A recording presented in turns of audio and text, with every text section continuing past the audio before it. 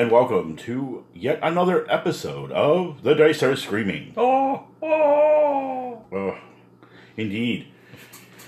It is a Friday, and what a great Friday it has been. It's a lovely day outside, so... Spate of good weather for the natives of Michigan. About to come to a sudden close with pouring rain. But that's okay. It's not snow. Right. I don't care what other forms of weather I am punished with. It's not snow. And that is my mantra. I don't have to shovel white stuff out of my driveway.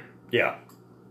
Any weather form that doesn't involve hard labor afterwards is a victor in my book. Everything is a plus. Yes. So.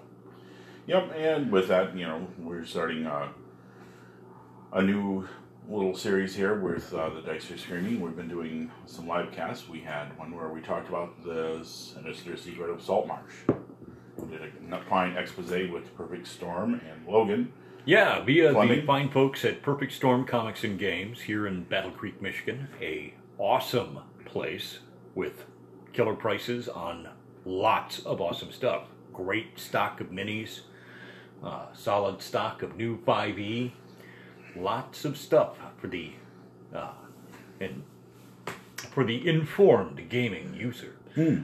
Discriminating gamer as well. Yes, but that was a lot of fun. Yeah, we went about an hour with that. Yeah, the sinister secret of Saltmarsh. With some also, we took some time out to nod to the other two modules in the series, Danger at Dunwater and the Final Enemy. Yep. Then we followed up with a little chat on Tomb of Horrors. We segued. And Ravenloft. Yeah, all classic modules. Yep, so you can check that out on their site. Just look for Perfect Storm Comic and Games. And a kudo to our excellent host for that occasion, Logan Fleming. Yep. Good on you, mate. Well done. That was a pleasure. You're a scholar and a gentleman, sir. Right. And speaking of scholars and gentlemen, we have a call-in from Froth. Ah, yes, another scholarly gentleman. Good on you. Yep, so take it away, Froth. We'll be back after the break. What's up, gentlemen? Froth here. Wanted to compliment you guys on your last several episodes. Really been enjoying them. Trying to get caught up, so I'm still not done with the monk one yet, but y'all have given a lot of good advice on this one-shot episode. Looking back on it, I probably could have saved a couple of my campaigns if we'd taken a little breather or taken a break and done a little palate cleanser with some other game or something like that. But my favorite systems for one-shots, definitely Call of Cthulhu, and we also did a little 3 or 4 session D6 Star Wars Tatooine Manhunt thing recently, which was fun. Also really good advice on pre-gens. You don't want to waste the time creating characters and everything for something that's just going to be a few sessions. But you guys know how Anchor is. The minute's about to wrap up, so keep up the good work. See you next time. All right, that was Jeremy Smith, and thank you for the kind words. Yeah, we're really glad that you liked our little segue or mini campaign or palate cleanser, whatever you'd like to call it, one-shots. I love that it's called palate cleanser. I just feel like, that's like the little mint that they provide you at the restaurant. The little mini campaign that just takes your mind off the big stuff for a while. Because if it's been a serious grind, like, oh man, that just... My fighter's getting a workout. I think he's lost 5 pounds because he doesn't have time to carbo load. If the sword arm is swinging until, like I have tennis elbow, help me, cleric. Mm-hmm. Sometimes it's nice to take a little break. It just gives you a little window into other gaming opportunities, and it's a great chance to bring out those games you don't play a lot.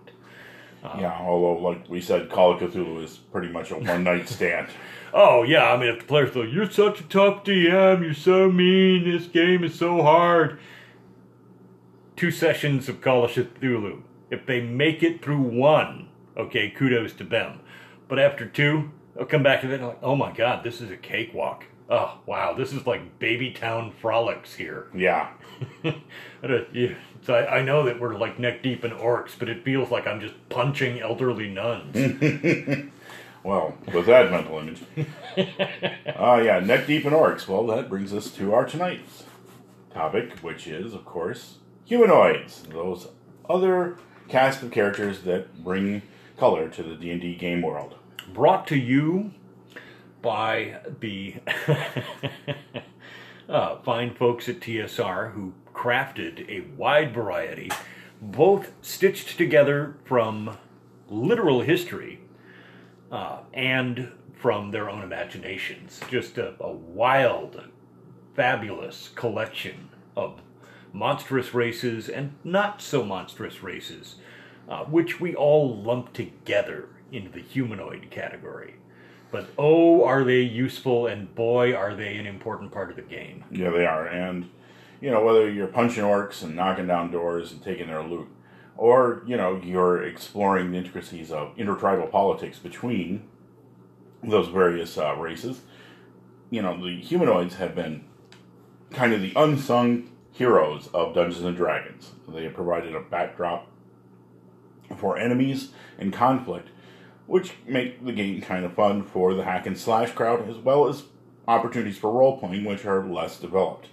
But more importantly, the humanoids run the gamut from kobolds all the way to giantkin, like ogres and even some of the angrier races of giants, the frost and the fire. Oh boy, yeah. They do still nominally kind of, qualify as humanoids. Yeah, the main enemies of the Rangers' giant class of target creatures, species enemies, and all that. They are bipedal, so Yep. And mammalian, so it's not a far stretch. And honestly, to be a humanoid, they don't even have to qualify as, mammalian. Yeah, like kobolds or little reptile gits. Yeah, no, reptile dog people. What an ugly combo. Yeah. So we'll start from the least and go right to the. Well, the that's strongest. a good one to start on. Yeah, Let's go with kobolds. Let's go with the much underrated kobold. All right, now I know that everybody's like, oh yeah, like half a hit dice. 1 to 4 hit points. A dagger is a threat to them. Like 3-4 hit points each. That's not the point. An enemy is only as threatening as the DM makes it, and you can transform a kobold lair into a horrifying death trap that will chasten even hardened adventurers. Yeah. Yeah, it can be done. Kobolds won't fight where the odds are not in their favor, which means they usually have to outnumber their opponents, and the use of traps, even simple ones, just like flaming oil and nets. Look, high ledges that cannot be easily hit, single round of missile attacks, retreat. Yep. And they keep moving back. Establish a kobold lair and put multiple exits out of it. Like they can come streaming out of these things like fire ants if they have to. Huh. But as you delve down into the center trying to get at them, they just keep withdrawing. Moving and fighting and surrounding the players, harassing them. Burning oil and missile weapons, crude poisons. Obviously, in fairness, they wouldn't have like the most deadly of poisons available to them, probably. But No, but buckets full of large scorpions. Yeah. On the magic user, that's pretty bad. Exactly. Wow, where did you get that from? That is fiendish. That's welcome to my playbook of kobolds. I love it. Holy crap, I'm harvesting that one for use in some campaign sometime myself. But that's the gist of it, folks. The kobold is grossly underestimated, and nothing takes the wind out of a strutting player's sails like having their butts handed to them by a bunch of tiny, tiny little dog reptile people. Yeah, and over the period of time, they have their chief deity, Kurtlevac. And, pretty much a erstwhile god that is now not only attached to dragonkind and all that, but kobolds, what they lack in size, they make up for in sneakiness and cunning tactics. Oh, yes. And of course, with the new rules, there's no reason you can't level up some kobolds. Sorcerers and, even a barbarian in chieftain or tribal champion can't be put forth. Yeah, and And not to preclude the rogue class, which, Yep. hello, was ever a humanoid race more suited for sneaking and backstabbing? I think not. And then, you move up the chain a little bit and you get to goblins. And goblins, those little yellow-green skinned bastards who are up to no good, riding wolves and other such creatures. They usually work as mercenaries and spies, small groups or large groups, either one. They're well suited to good tactics, and they make a formidable presence. Although Pathfinder has taken their own skew on them and made them their own. Now Pathfinder has made them a little more comedic. But nonetheless equally dangerous. Vicious. Oh, vicious. There's no shortage of viciousness in the Pathfinder goblins. They are meaner than, the bears with hemorrhoids. Oh. They just have it out for everything. Yeah. Now, that having been said, without the comedic aspect, they are of lower intelligence. So, same as kobolds, their efforts probably shouldn't be incredibly... Yeah, kobolds are were pretty slick in the brains department. They're cunning and they're resourceful, and goblins are scavengers and primarily also sneaky. So they vicious. Overcome their lack of intellect. Sure, okay, if they're not really much for sitting down and doing the bookwork, but they're not complete idiots. Yep, and they know an opportunity when they see it. When adventurers sleep, they strike. There's little rests near kobold lairs. They'll find you, trace you back to your campsites or your safe holes, and, just generally bedevil you. And no matter what game you're using, goblins are a unique race in the fact that they're probably the most roguish types. Yes. And also very close to their god, Maglubayat.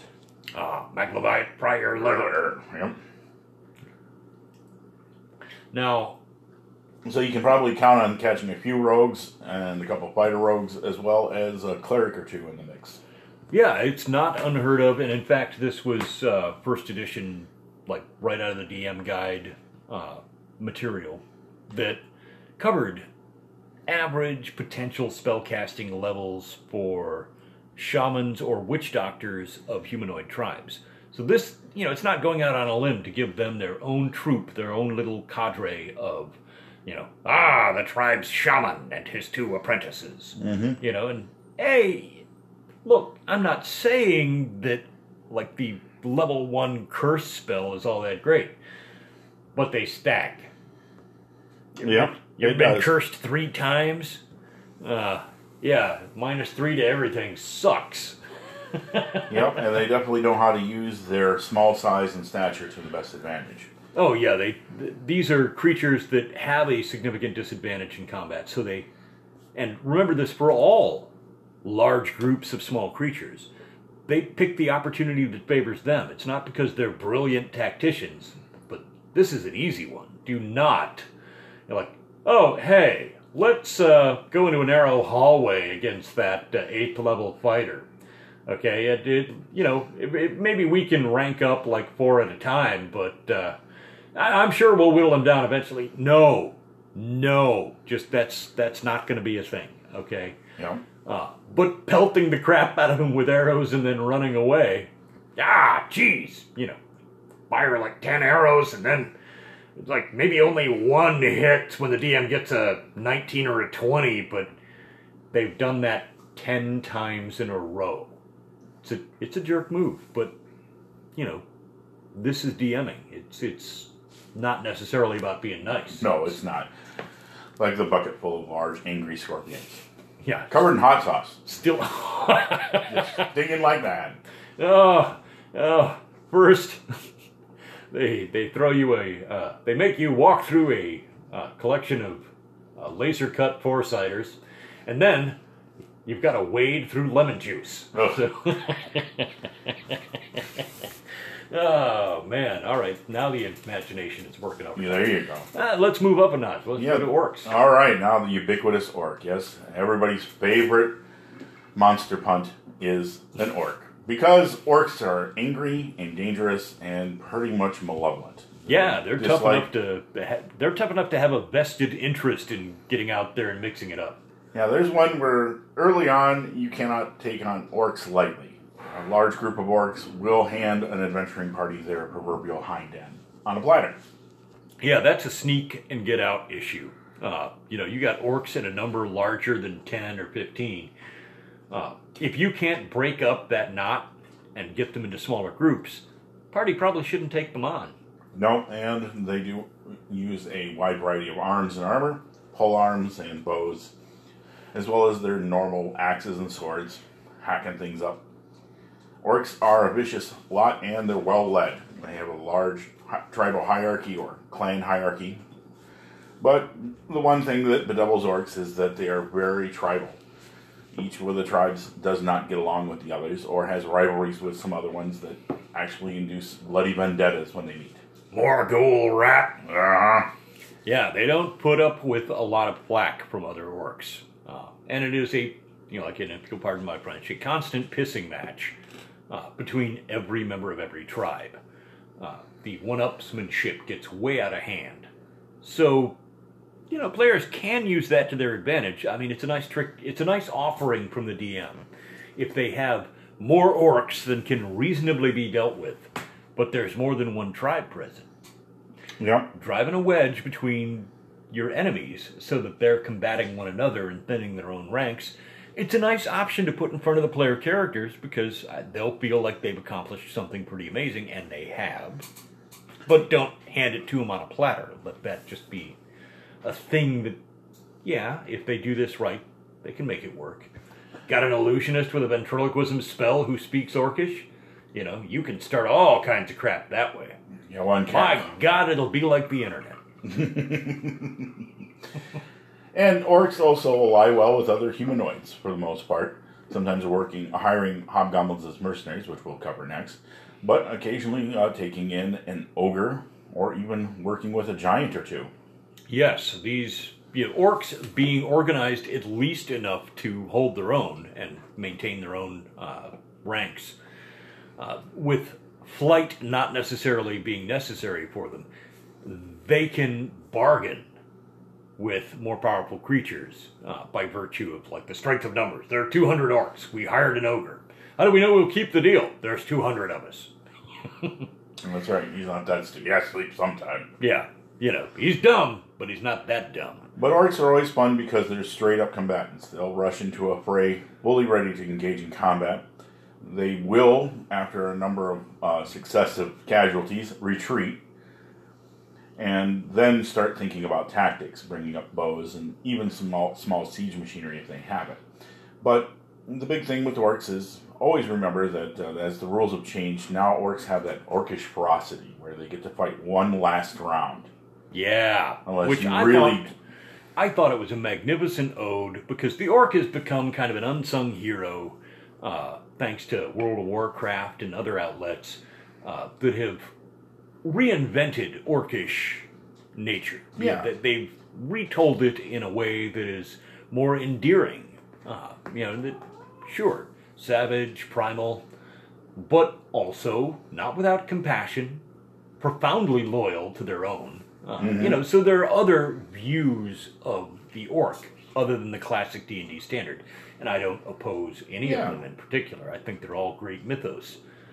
It's how somebody writes the orc came from... the humanoid nature has been rooted in a lot of mythology. And the orc came from the Roman name of a cave-dwelling demon or monster. We're really not sure of the root origins, but was taken by Tolkien and turned to a race of broken men and elves that populated the shadowy realm of Mordor. Tortured so savagely that they turned utterly to evil and take delight only in cruelty to others. They are great craftsmen, but they are not elegant. No, everything is about function, not form. Well, speaking of function, moving up one notch further than that. The hobgoblin. Now here's where, as a DM, you really... Danger zone! Yep, you get to really push your tactics button. Now, hobgoblins aren't as numerous as goblins or orcs, but they are very intelligent and highly organized, almost to an insane level of military codification. Yeah, this is the benefits of being more in the lawful evil category, right, where You've got a really rigid hierarchy, a clear chain of command, and the ability to project power through your tribe really quickly. Like, an order is given to these sub-chieftains, and it goes out undiluted. It just boom, boom, boom, and all of a sudden everybody's marching in lockstep. That's something to be wary of.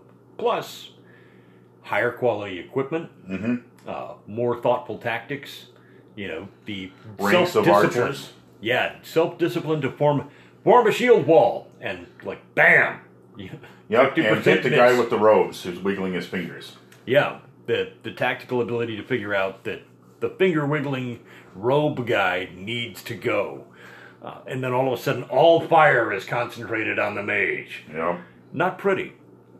Hobgoblins are probably one of my favorite races to use as a DM when working with humanoid opponents, because they let you have that maximum amount of tactical thought. They're every bit as cunning, if not slightly more so, than the average human. Yeah. And they're bent on a martial focus of domination and conquer. Yeah, they are ground takers. Now, from a campaign perspective, I'm just going to open the door and say that, you can have an area dominated by hobgoblins. Like, say, for instance, all the time you're hearing about, the hobgoblins are up in the hills and they're making noise. Well, what about a campaign setting, writing out a chunk of it and saying, one time they completely won, and now there's they thousands did that of them. with Pathfinder had an adventure path with all hobgoblins that Yeah. were taking out dwarven artifacts. And it's entirely legit. I mean, it's a reasonable assumption that a highly intelligent, disciplined, martial group would be able to take a place on the world stage. Not just, we're hiding in a hole in the ground because we got nothing better to do. No. Give them their due.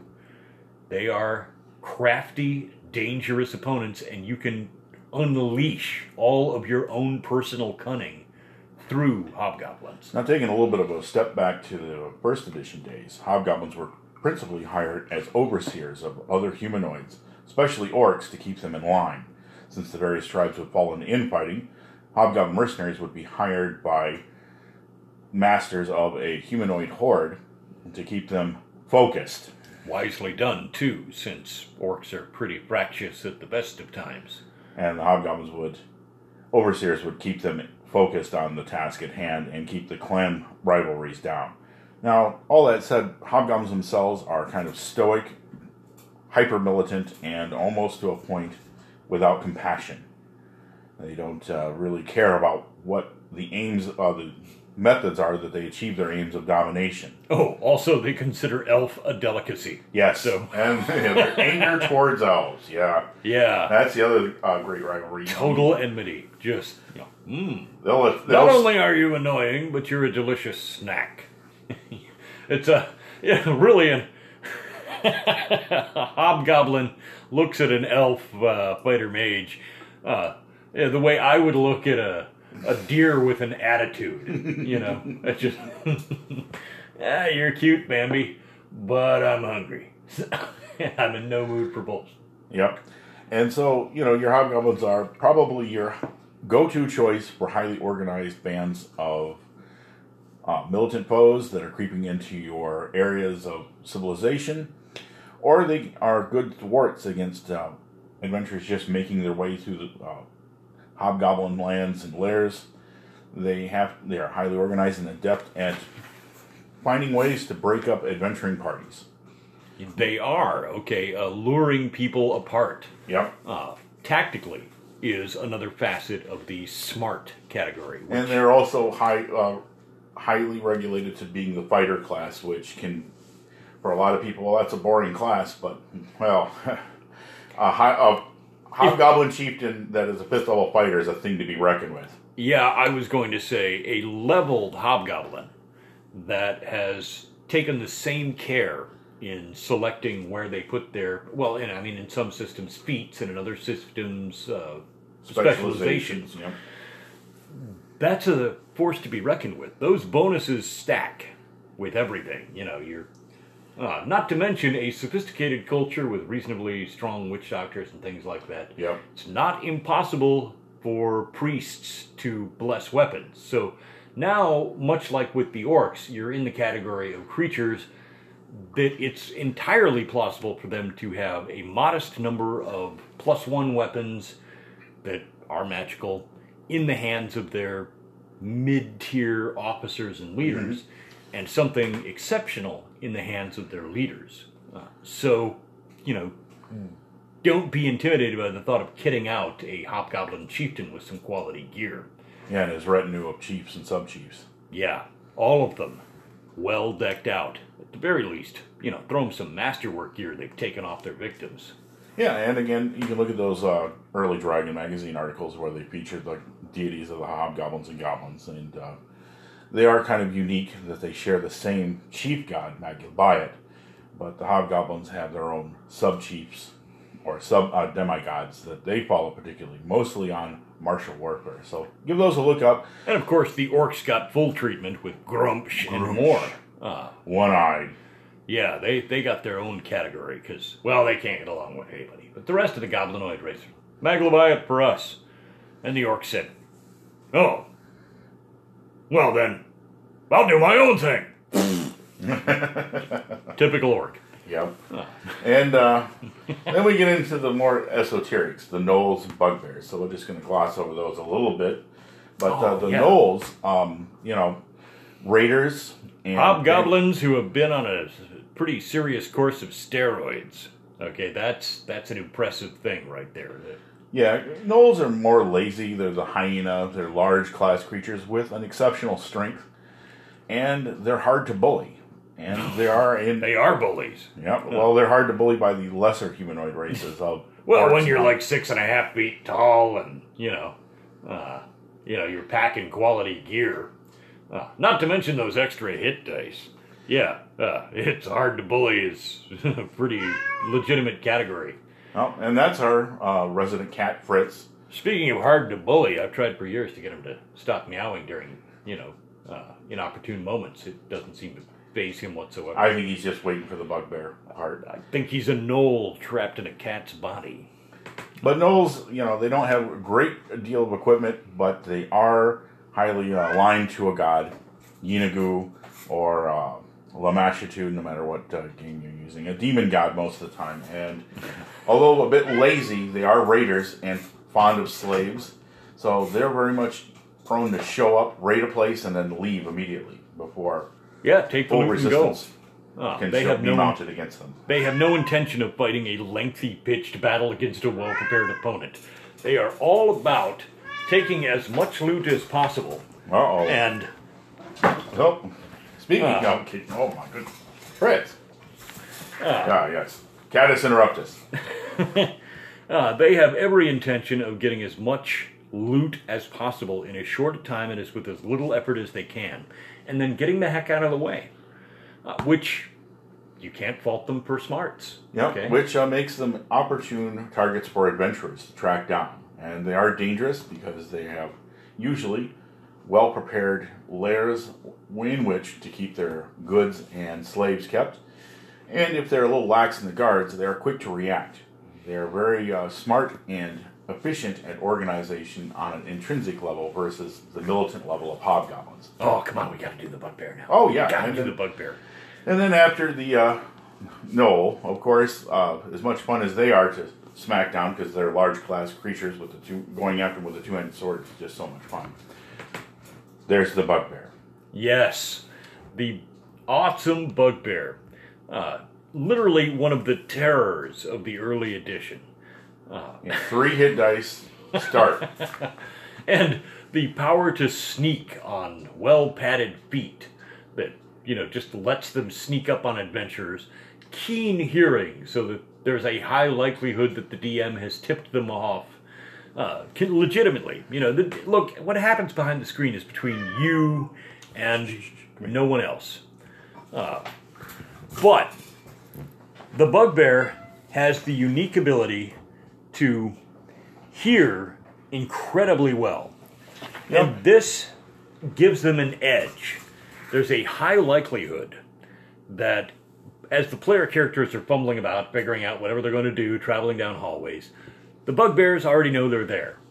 And if there's a lone Bugbear guard or just two, and they hear the party ahead of time, you have every right as the DM. This is not fudging. This is 100% legitimacy. To have them tip off the rest of their Bugbear crew, and then prepare absolutely nightmarish scenarios for your players.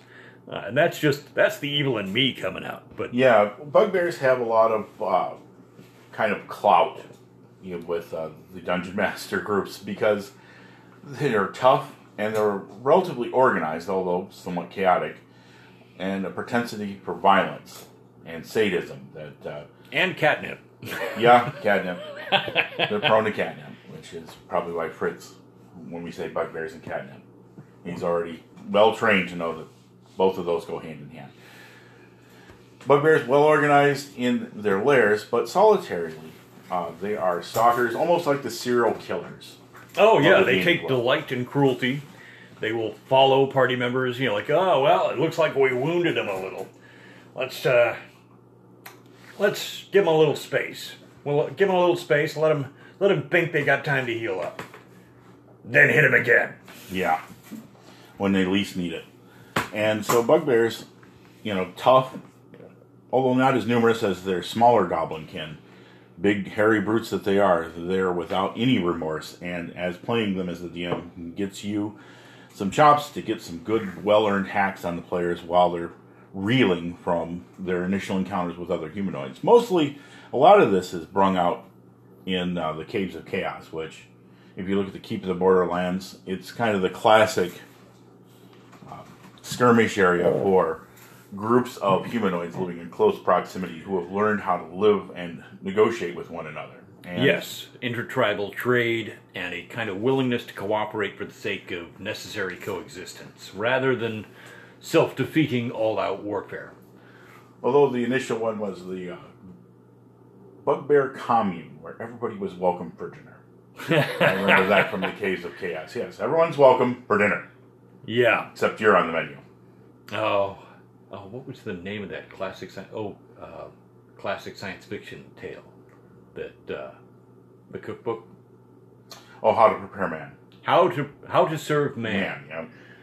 How to not serve a man. set of instructions. It's a cookbook. Oh. Well, yeah, Bugbears also are the culinary masters. They have exquisite tastes. Oh yes. And they're more than prepared to taste whatever the party's got to offer. With those 3 hit dice, they don't drop the instant they're hit.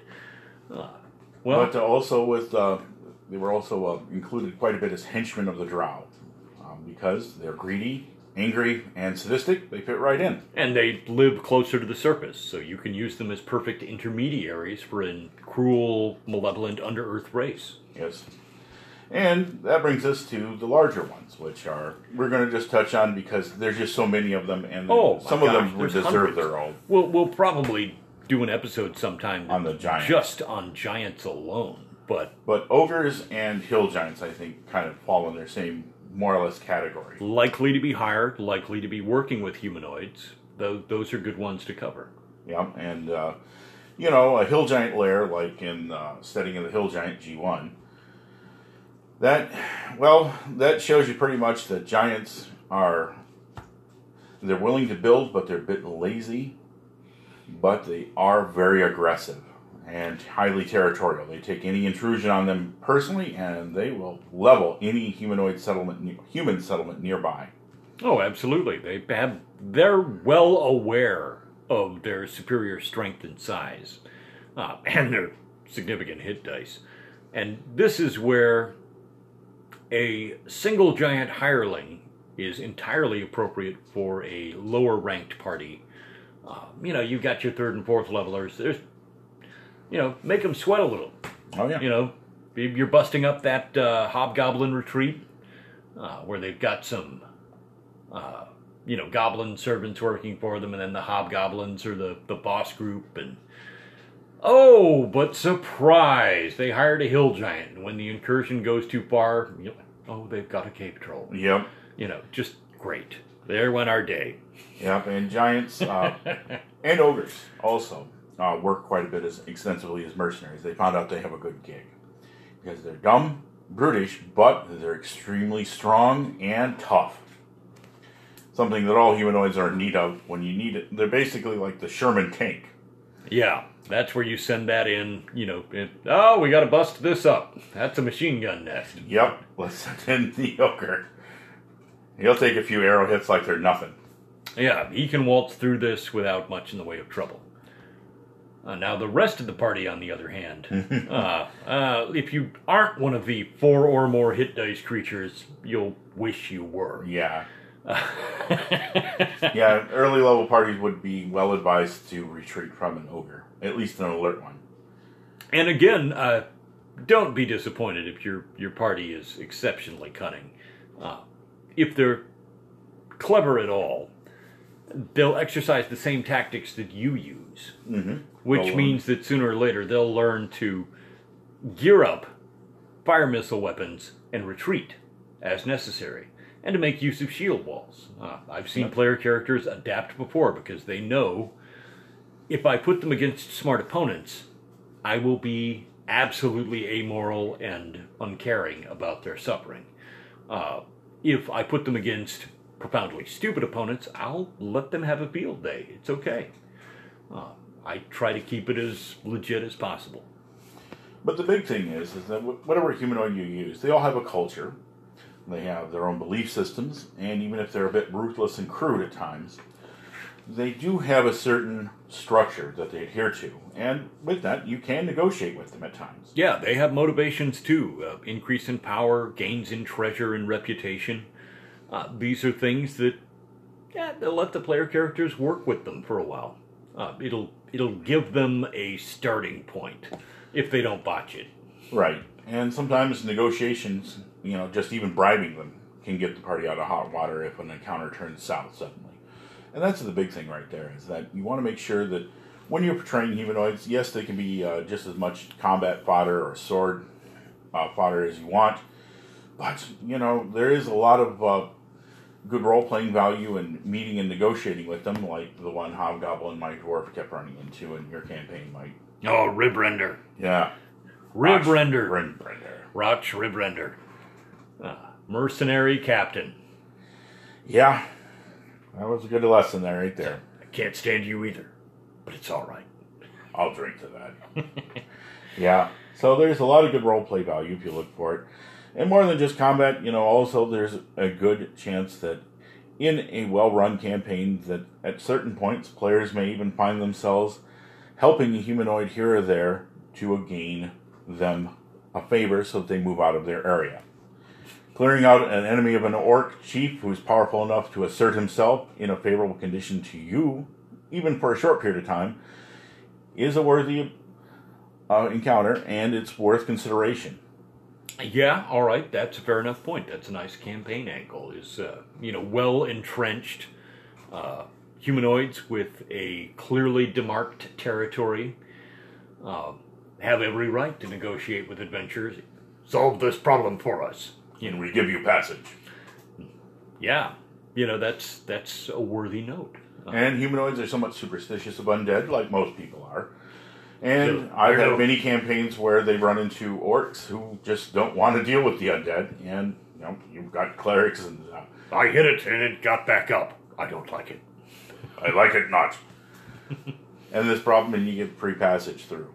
So, yeah, sometimes you can say, well, dealing with humanoids can be tricky. But that's the part. It makes for an interesting role-playing encounter. Well, with that, we have fodder for other episodes about giants, which I think we'll spend some time on that in the future. So we hope you enjoyed our little view on humanoids. And again, if you have any comments or questions, if you think we got it wrong, if you think we got it right, whatever, just let us know.